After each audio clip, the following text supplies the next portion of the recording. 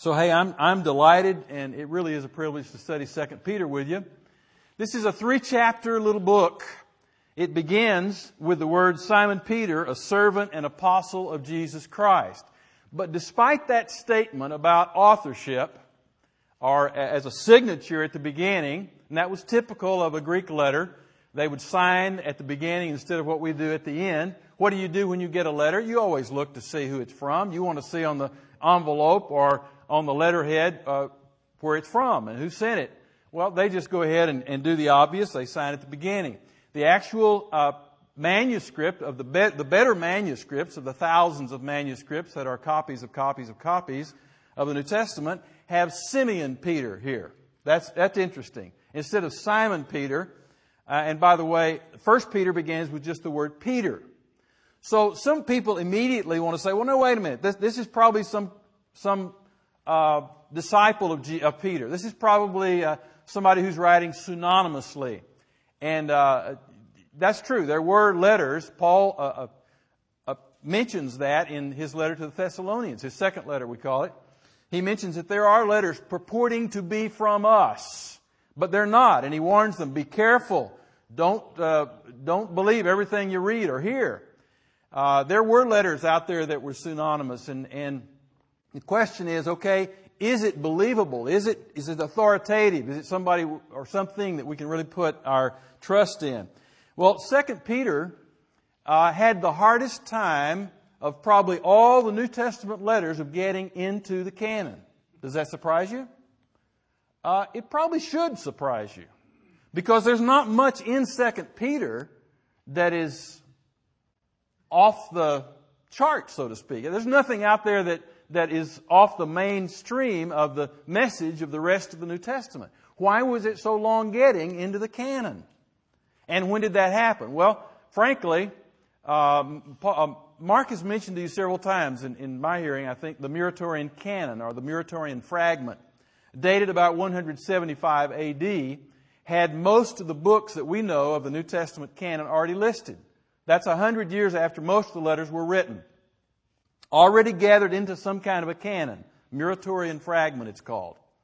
But 2 Peter's not there. 1 Peter had a little trouble getting into the canon, but 2 Peter had a much harder time getting into the canon.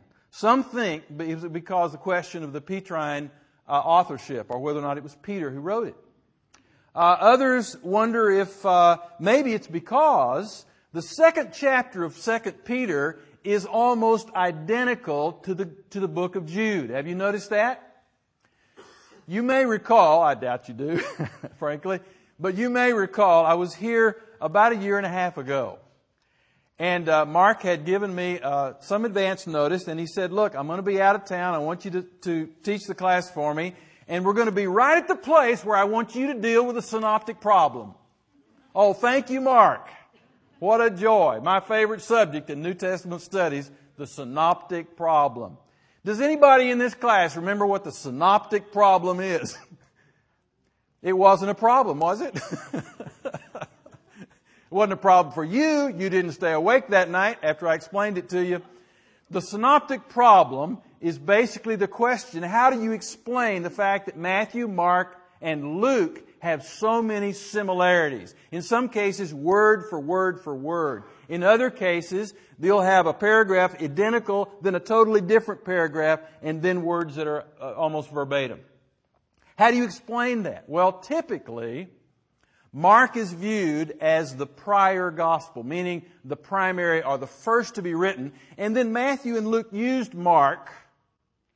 Now, others would argue for Matthew is the first. If I remember correctly, I think that's Mark's preference. Anybody confirm that with me? I think he may lean that direction, but it's not one of those things that's worth really arguing about or getting so worked up about. It is a challenge, though, and it does raise questions, and you want to be aware of it and at least know some of the issues. Now, when you come to 2 Peter, you've got 2 Peter and the whole book of Jude. Jude is only one chapter, isn't that right? If you turn over there and look. Jude is, by the way, after 1st, 2nd, 3rd John. You're going to get there eventually. Jude has only got one chapter with 25 verses. And if you read it, or if you read 2 Peter chapter 2, whichever you read first, then you read the other one, you're going to think, wait a minute, I just read that. Out of 25 verses, 19 of Jude's verses are duplicated or almost exactly duplicated in 2 Peter chapter 2. So the question is raised. What? What's the question?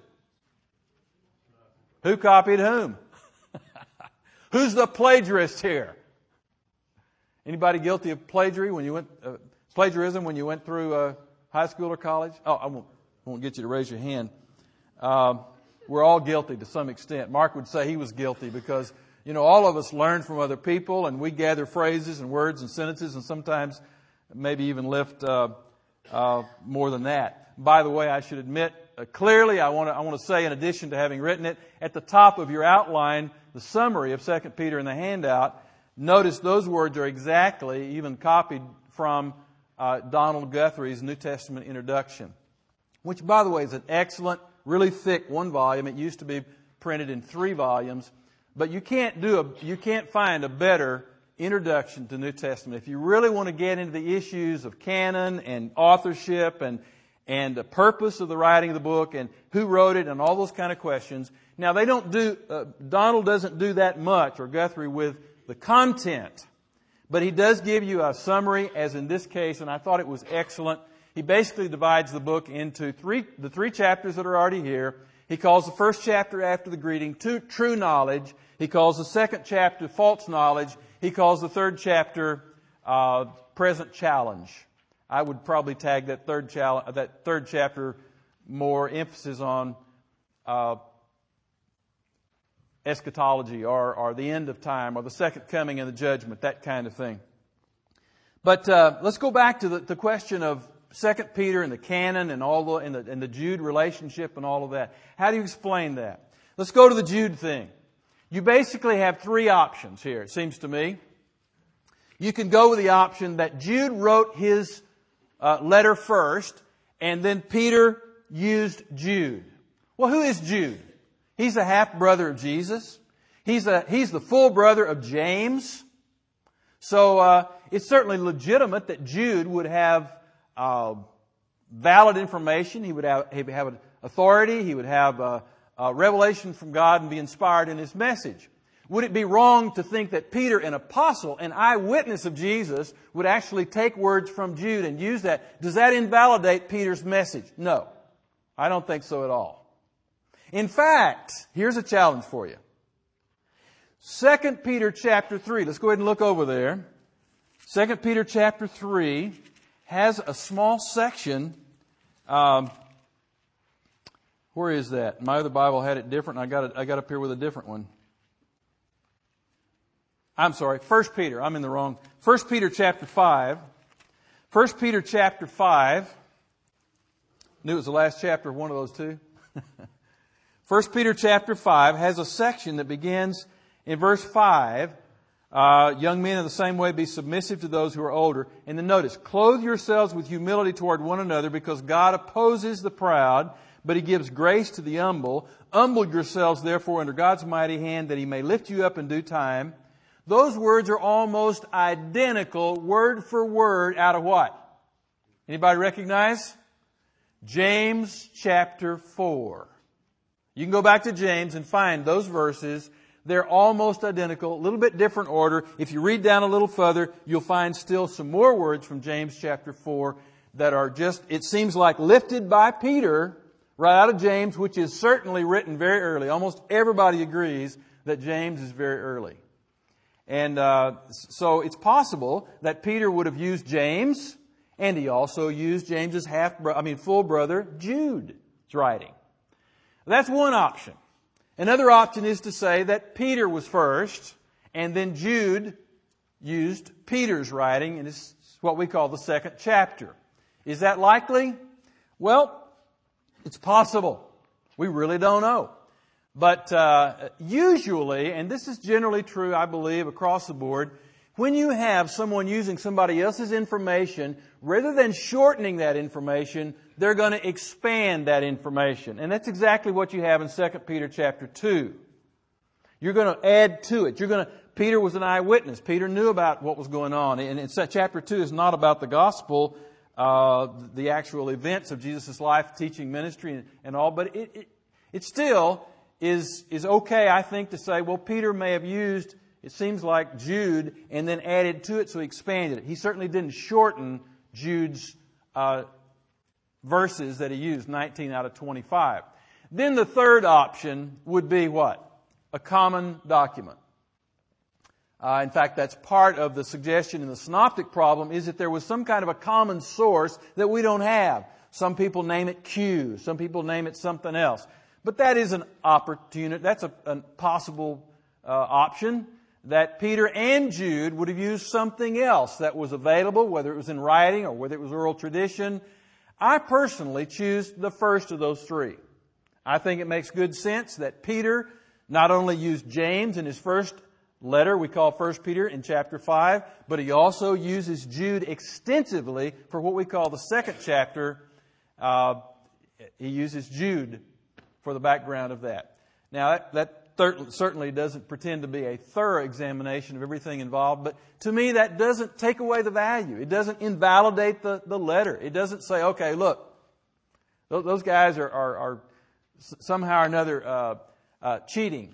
They're doing something illegal. No, not at all.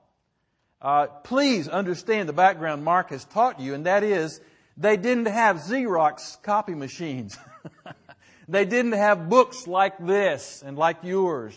They didn't have 8.5 by 11 white paper laying all over the place that they could easily pull out and jot with their pens, and write notes and everything. They had long rolls of papyrus scrolls. They had leather, thick, cumbersome leather scrolls. They had a variety of other ways of trying to communicate.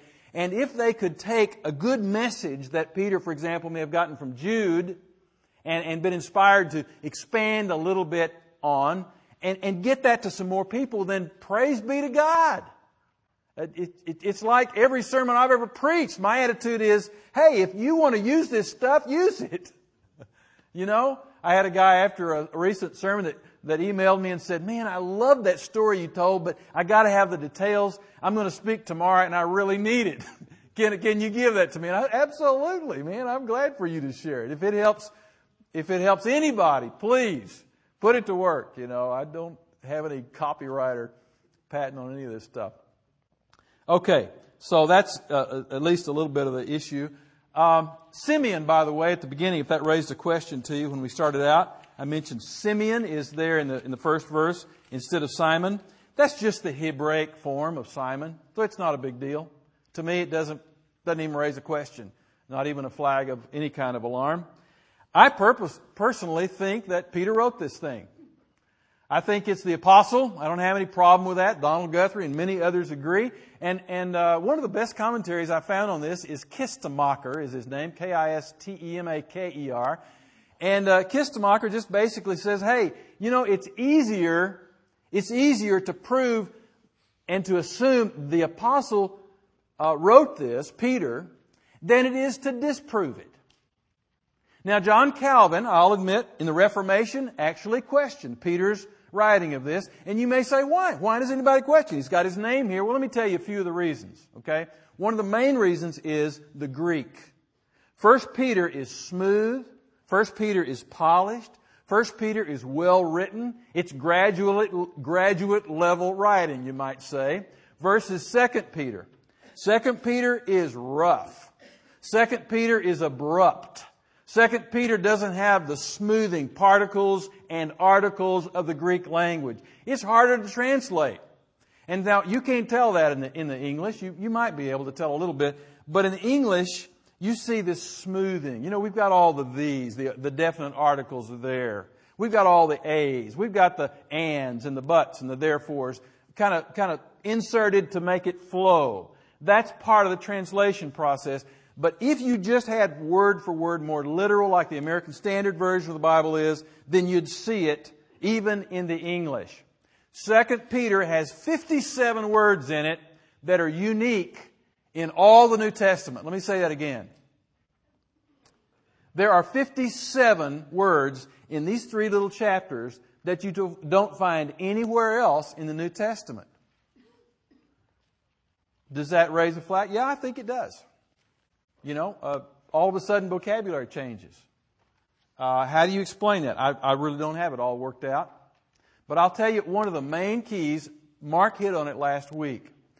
And, he had fun correcting the preacher's pronunciation of a Greek word. I'm going to have fun correcting his pronunciation of a Greek word. You can tell him, Michelle. The preacher talked about kairos last week, and he kept calling it karios. The Greek word is kairos. Mark is right. But there's a Greek word for the secretary that writers of the New Testament used. It's amanuensis. And Mark pronounced it hurriedly last week and made a little bit of an extra syllable in there or something. So I thought I'd have fun with him. Mark is an excellent Greek scholar and Hebrew and so forth, so you know that. But the secretary that Paul used, for example, in his writing to the Romans, it's very clearly in there. His name is what? Does anybody know? Tertius. Tertius is mentioned in the Roman letter. He's the guy who was Paul's secretary.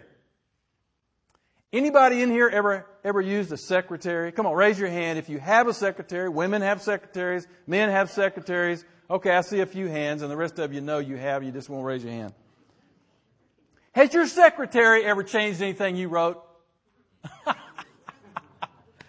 Sure they do. They know when just like I think Mark mentioned that last week. His secretary, his main assistant, Jan, will smooth and polish and help in many ways.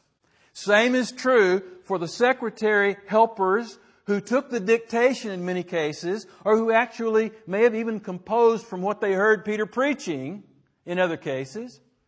We don't have a mention of a secretary in 2 Peter, but we do in 1 Peter. Look at 1 Peter chapter 5 again, taking you back to the end of 1 Peter just to show you this point. Look at verse 12, 1 Peter 5:12. With the help of, what's his name? Silas or Silvanus, depending on the translation you're looking at. With the help of Silas, whom I regard as a faithful brother, I have written to you briefly, encouraging you and testifying that this is the true grace of God. Stand fast in it. What's the point, Charles? The point is that Peter used a secretary. Paul used a secretary. Other writers of the New Testament used a secretary. It's entirely possible the 2 Peter used that what we call 2 Peter has a secretary behind the writing, and that secretary may have chosen some of the vocabulary words, may have been the person responsible for the abrupt style and the missing articles and particles and other things that made this a very different letter, seeming to be a different authorship, to have a different authorship than 1 Peter. All right, there's more to all that, but I want to get into the meat. Okay? So let's go to 2 Peter, and talk about what we got here. What is the message? And what do we need to learn? If you have the handout, let's skip the handout for now. Let me go with you to the very end of 2 Peter. It seems wise to me, as a summary, that handout from Donald Guthrie is a great summary, but the real summary, I mean really succinct, is down here at the very end of the letter. 2 Peter chapter 3, after you've made it all the way through 3 chapters, listen to what Peter says in verse 17. Therefore, dear friends, since you already know this, be on your guard so that you may not be carried away by the error of lawless men and fall from your secure position. Okay, watch it. Listen again. Be on your guard that you won't be carried away by the error, the false teaching, the heresy of lawless men. And because of that, what? Fall from your secure position in your relationship to Jesus Christ. But, verse 18, grow in the grace and knowledge of our Lord and Savior Jesus Christ. To Him be the glory both now and forever. Amen. I'm telling you, that is the beautiful, succinct, very tight summary of this whole book. 2 points. 2 points in this summary. Watch out for false teachers, he says. Be on your guard. Stay alert to what comes at you that is not correct. There will be those who come, and we'll talk about that in chapter 2. And then the second point is, instead of believing and falling vulnerable into their false teaching, instead of that, then I want you to what? I want you to grow positively in your grace, or in the grace of God, and in the knowledge of our Lord and Savior, Jesus Christ. By the way, one of the writers of 2 Peter, one of Peter's favorite phrases is Lord and Savior, Jesus Christ. He uses the word Savior, I think 5 times in here. One of the key words in 2 Peter is knowledge. We used it Donald Guthrie uses it in the summary. Chapter 1, largely about true knowledge. Chapter 2, largely about false knowledge or false teaching. The key word is knowledge. You've talked about this before. I know Mark must have covered it with you when you're talking about Colossians. He must have covered it when you were talking about 1 Corinthians and a variety of other places in the New Testament. Why is this word so important? What's fascinating about it? The Greek word is gnosis. It's spelled G-N-O-S-I-S. If you transliterate, it looks like G-V-O-N-I-S-I-S. But gnosis, some people call it, just leave the G silent. It's gnosis. And from that word comes the name of one of the most insidious heresies that Christians went up against. What would that be? Gnosticism. You've heard of Gnosticism. If you've been in Mark's class consistently, you've heard about it several times. What was Gnosticism all about? Gnosticism was caught up in a variety of opinions, I guess you'd say, or teachings. But the one that's at the base of everything that pulled them in the wrong direction was this idea that you can separate right down the middle of life and the world and everything that's in it. You can separate what is spiritual over here and what is material over here. And they would argue that, yes, we have a spirit in each of us that is good, that is eternal, but we also have a body that is bad, that is evil. Now, they would reason from that Jesus could not have been altogether divine and altogether human. So they would be led into one of 2 streams of thought. One is that Jesus wasn't really human, He was only divine. Or He wasn't really divine, He was only human. That may sound, well, who cares? Well, it matters a great deal. Let me tell you, if Jesus is not 100% divine, sinless, pure revelation of Jesus, a revelation of God Himself, He cannot be my Savior. He cannot be what He claimed to be. If He was not 100% human, sinless, man who understands where I walk and live and struggle, He cannot be the sin sacrifice for me. He needs to be both. And it's hard for us to wrap our little brains around that idea, but the Gnostics decided, well, He can't be both. And one of the spin-offs of their attitude about this division of the spirit and the physical was that it doesn't matter what you do with your body because it's just evil anyway. So it really leads off into a libertinistic, that's a good word I think, or libertinism, which allows a permissiveness that allows you, even as a Christian, to do just about anything you please. Go participate in an orgy if you please. Just continue to live your life as a Corinthian involved in prostitute immorality. Just go ahead because it doesn't really matter. It's just your body anyway. It's not your spirit. Now, your spirit, on the other hand, will be saved by your knowledge. You ever heard this? Does this sound familiar? Why, sure it does. There are preachers even today who are blatant about telling you it's what you know, it's not what you do or how you live. Knowledge, let me tell you people, head knowledge cannot save you. And even performance of what you think might come close to perfection in performance of good deeds cannot save you. But for sure, what you learn in your head, memorize, maybe you know everything about God's Word. I doubt it, but maybe you know an awful lot. It won't save you.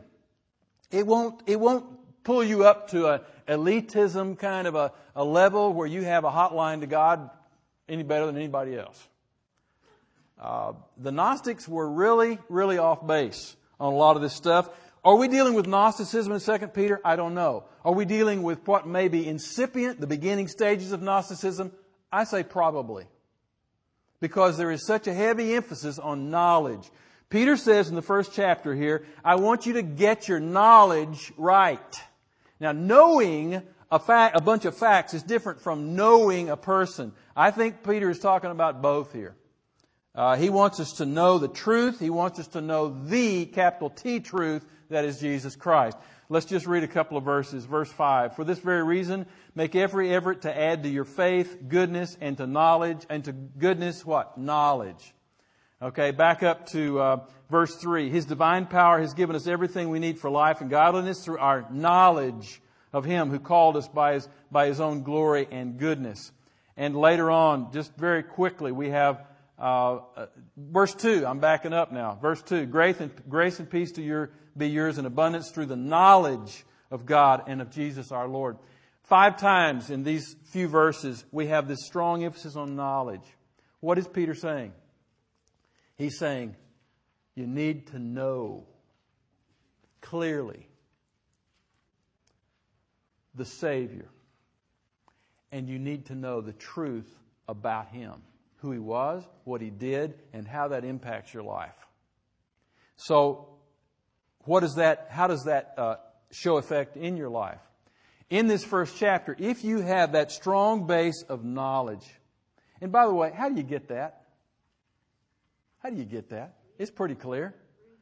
It's pretty clear. You just need to get your head into God's Word. It's a whole bunch better than everything else that's being offered, piped into your home and printed and left on your driveway and pumped through the cable or however you get your internet service. I'm telling you, the knowledge that you need every single day on a regular basis, just as regularly as you need food and fuel for your body, is God's Word. So find a way and find a time. I know Mark talks about that, and it's so important. But what happens when you get that good base of knowledge from God's Word and from personal, daily devotional time? What happens? Well, you develop the virtues. Look at these virtues. I started a while ago in verse 5. You start with faith, you develop goodness. Then you add knowledge. And then you add what? Self-control. That was an important virtue in the Greek world. And by the way, where is Peter writing this letter?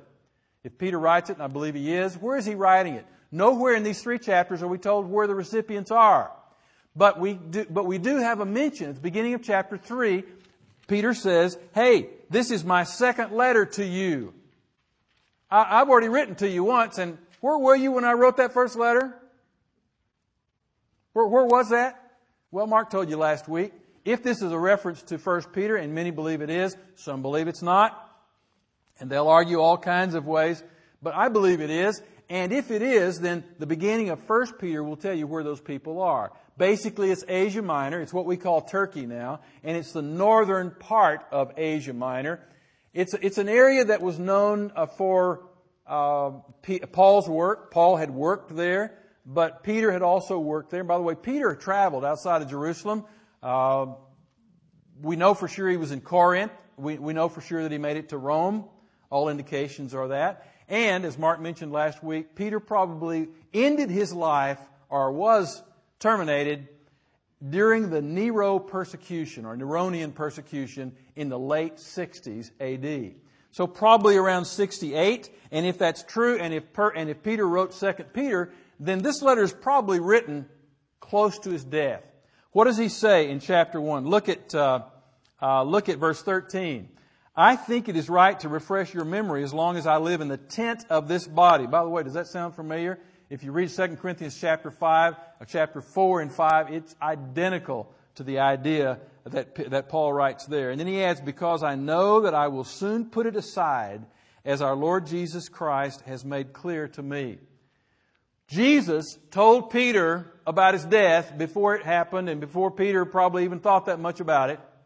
You can find the conversation clearly in John, the Gospel of John, chapter 21. We won't take time to turn back there, but it's fascinating that in this conversation where I think the goal that Jesus has in the conversation is to say, Peter, you denied me 3 times, but I love you anyway. I'm not going to give up on you, buddy. I am praying for you, as he said earlier, that Satan will not take you down.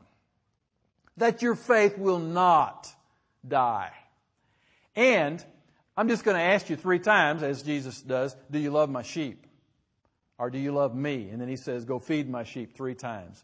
At the end of that conversation, where I believe Jesus is simply testing Peter to say, are you receiving my love and are you ready to get busy because of that? At the end of that, Jesus says, Peter, when you were young, you dressed yourself and you went wherever you wanted to go. But one of these days you're going to be old and you'll have to have others help dress you. And you're going to spread your arms out and you're going to go where you don't want to go. That's all he said. But interpreters down through the ages have, because of extra biblical literature, understood that to be a reference to the fact that Peter eventually was killed by crucifixion upside down, with his arms spread upside down. Legend has it, and I don't know if it's true or not, that Peter chose the upside down position because he said, I'm not worthy to die as my Lord did, right side up. You know, I wanted to start this and I forgot, with my favorite Peter story. I'm going to pause now and do that. Mark mentioned several Peter stories last week, and you can just, all of us have our favorites. You know, I mean, why do we love Peter? Because he's so much like us. What is it about Peter that makes him so approachable? Well, he's stupid. He makes dumb mistakes. He keeps putting both feet in his mouth, and he can't seem to get them out.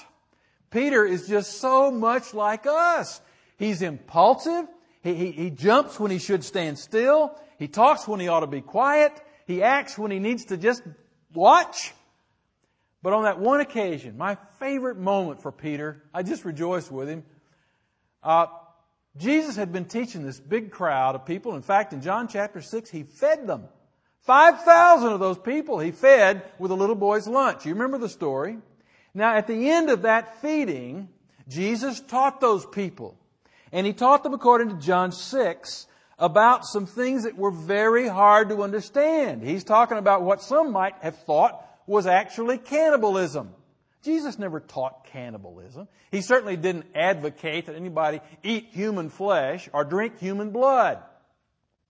But if you just, on the surface, just read those verses toward the end, the last half of John chapter 6, as some of those people heard the words, they might have thought that's what he's talking about. And they thought, whoa, man alive, this is crazy. I'm not doing this.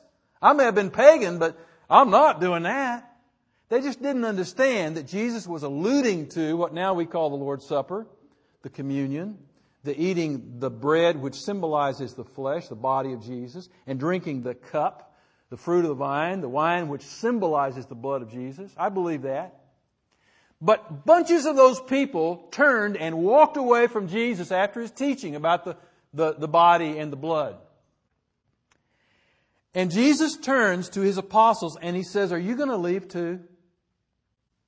It's one of those poignant moments, I believe, where these guys are just kind of watching Jesus and watching the crowd and not sure what's going on, and they're trying to figure out, and they don't know what Jesus means by these words because they very often misunderstood. They didn't get it all. And at this point, Jesus turns right to them and eyeball to eyeball, he says, you guys going to do like these people? Are you going to walk away? And Peter gave the perfect answer. Now, so often Peter had the wrong answer. But this is the moment when Peter got it right. If there was ever a time when Peter could say, thank you, Lord. I got it right. This was it. What did he say? He said, where would we go? If we left you, Jesus, where would we go? You and you alone have the words of eternal life. In other words, and here's my clear appeal to you. People, you may not understand everything that Jesus says to you. You may not know that all the analytical details and be able to explain all the interpretation that you might like to be able to explain. You may not be able to answer all the questions of the critics and the skeptics and the atheists. But where else are you going to go? Where else are you going to turn? Because Jesus has the words of eternal life. And so I applaud Peter when he got that right in John 6. Of course, a few chapters later, he's saying, I don't know him. No, I don't know him. Well, no, blankety blank blank, I don't know him. When he's trying to save his own skin. Just like us. Peter, the failure.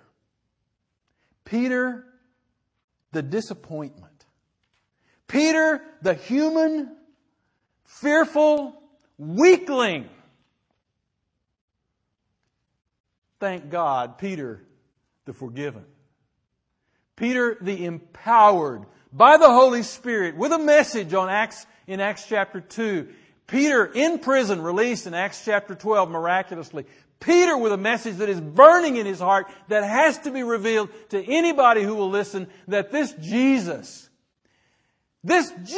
who was crucified on the cross, so real to us this morning in the assembly, this Jesus left an empty tomb, and He is alive and well, and He came back and talked to me and told me I'm forgiven, even when I denied that I knew Him 3 times in a row. That's Peter, and he's got a message. He says, don't you settle for anything less than Jesus and the truth about Jesus. I'm going to keep reminding you, he says. I'm going to do my best to give you all that you need. Verse 15, I'm going to make every effort to see that after my departure, you will always be able to remember these things. Some think that's a direct reference to Peter's dictation, if it was a dictation, or record of his memories that's recorded in what gospel? The Gospel of Mark. Some think that this verse 15 is a direct reference to the Gospel of Mark because John Mark is mentioned by Peter in the end of chapter of First Peter, the last chapter, as his special companion. And Mark really was more like a secretary for Peter when he wrote that gospel, I believe, than he was as an eyewitness for himself. Okay, I've got to skip over to chapter 2. No, I got to quit. I'm sorry. I could go for days, huh? Maybe Mark will invite me back to do chapter 2 and 3. We already did a good part of chapter 2. But let me just say 2 words about chapter 3, and then I got to shut up. I'm sorry, I went over. Chapter 3, has a powerful statement about the end of this world. And if you're wondering what's going to happen, how it's going to happen, read chapter 3.